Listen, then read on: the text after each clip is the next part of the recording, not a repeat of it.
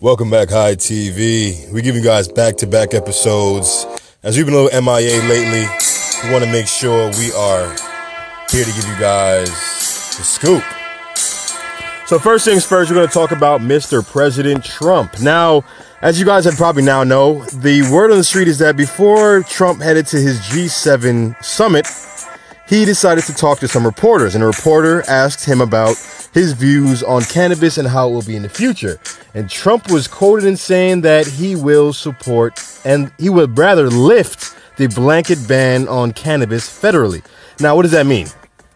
Now, as you know, we're playing hopscotch here in the States when it comes to legalization, right? Meaning that individuals can be in California, forget that they had weed, on their person, drive into a neighboring state, and God forbid, next thing you know, they're going to jail for possession of cannabis. So with that being said, that's what overall, this may try and divert. I'm going to try to be as unbiased as possible to, at least appease both listeners on High TV. So our quote on the post we had on Instagram was, will he actually do it? Now, this news is huge because, one, hearing a president normally, on normal circumstances, hearing a president say this is monumental because, most presidents, even Obama, would even go as far as saying that he himself will lift the ban on cannabis federally because you're going against so many conglomerates in the pharmaceutical industry, in the tobacco industry, and so on, right? And you understand how politics work in America. You have to have, donations in order to be able to fund your campaign. And where are these donations coming from, right? Chances are you and I aren't writing $1.1 million checks, but chances are Pfizer, Johnson & Johnson, or other affiliated pharmaceutical companies can.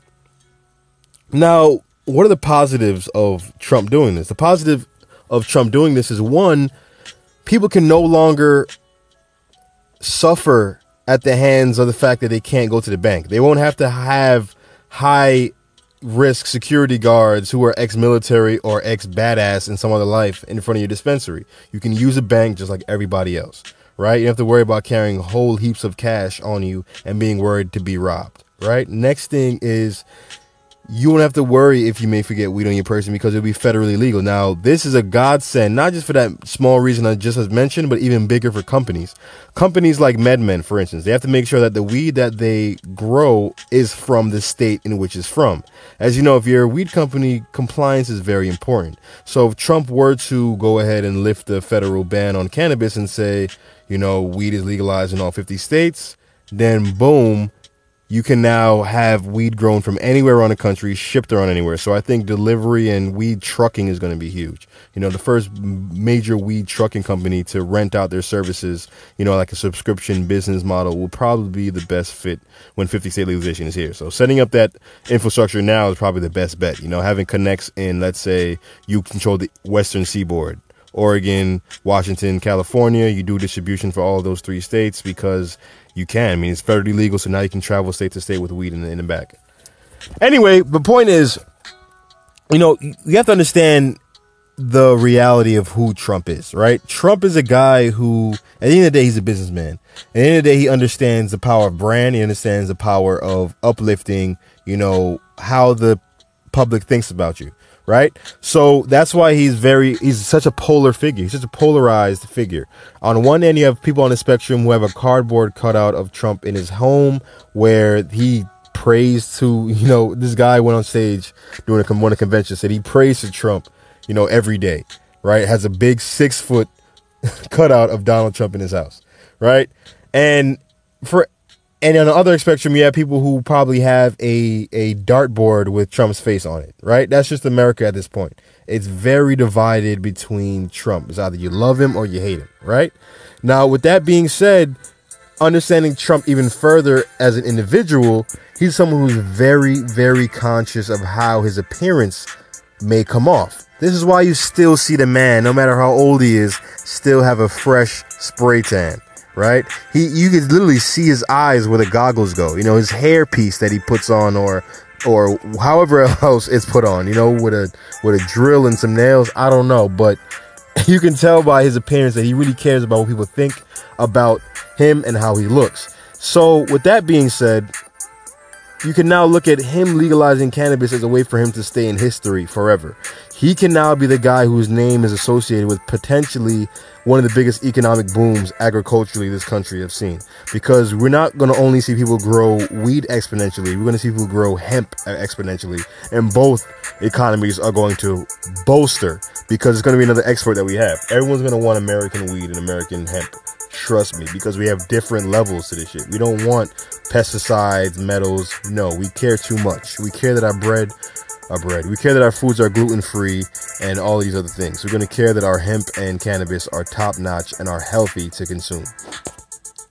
Now, that being said, Trump is going to want his name associated with it. So that pushes the seesaw towards the side of Trump might actually do this. And at the end of the day, if Trump does this, as a cannabis community, we should be elated. You know, I understand if, you know, you have negative feelings towards him as a person. So even if he makes a decision as a president towards a country, you still have a bad taste to it, because a lot of, you know, I even saw a comment saying, we all know that Donald Trump probably has some investments in the cannabis industry already, you know, and is already saying, listen, this is why I'm considering it. But let's be real, folks.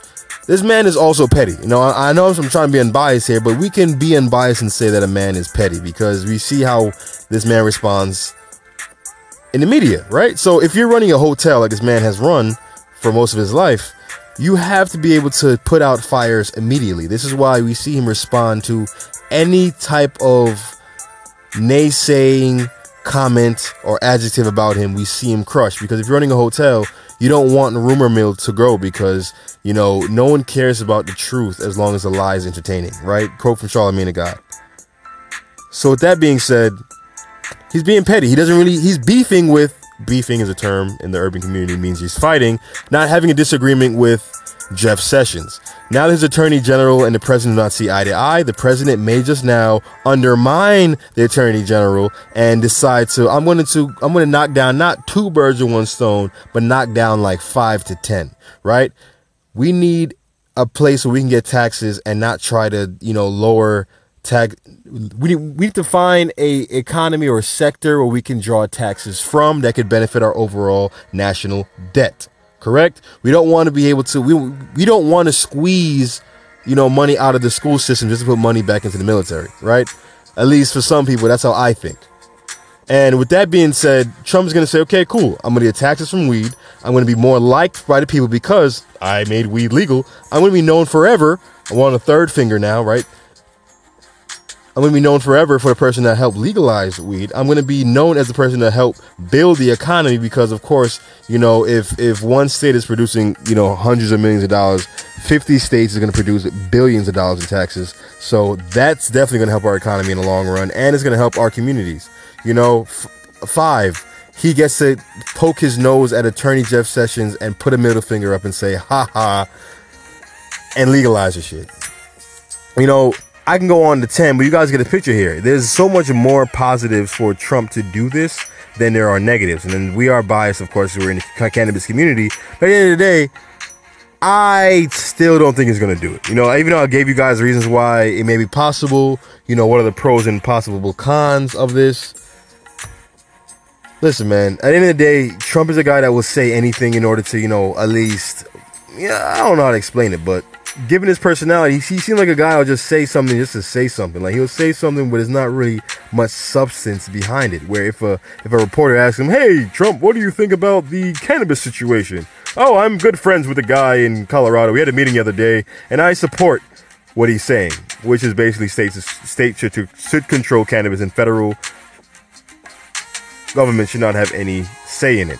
So all in all, you know, I'm seeing news outlets, much like ourselves, say, listen, this is big news, right? People are thinking that cannabis legalization is literally next door, when in fact, it's not even down the block. It's probably a state away. It's probably in the next country, all right? We're looking at cannabis legalization in Canada at this point, which literally we are. Canada's going to be legalized this summer. We're going to see how they handle things. And legit, until Canada has every nook and cranny smoothed out, because you're going to have a rough first 6 months because they're doing whole federal legalization, then we're going to see 2019 start with initiatives where they understand what is going down, what has happened, what you can expect with federal legalization, what are the benefits and drawbacks, and that's when we're going to see senators in the United States say, listen, we're going to run for re-election, we're going to run to stay in our seats, and Trump's going to try and win a second term. So we're definitely going to get cannabis legalization, but it's not going to happen until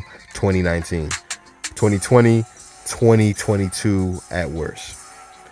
So, folks, if you're looking to go state to state with the weed in pocket, you're going to have to wait until a couple of years before Trump officially gets the gall to flip off Jeff Sessions. Good old Jeffrey Sessions. All right, folks, this has been Cannabis News Now, High TV. Stay tuned and stay high, folks.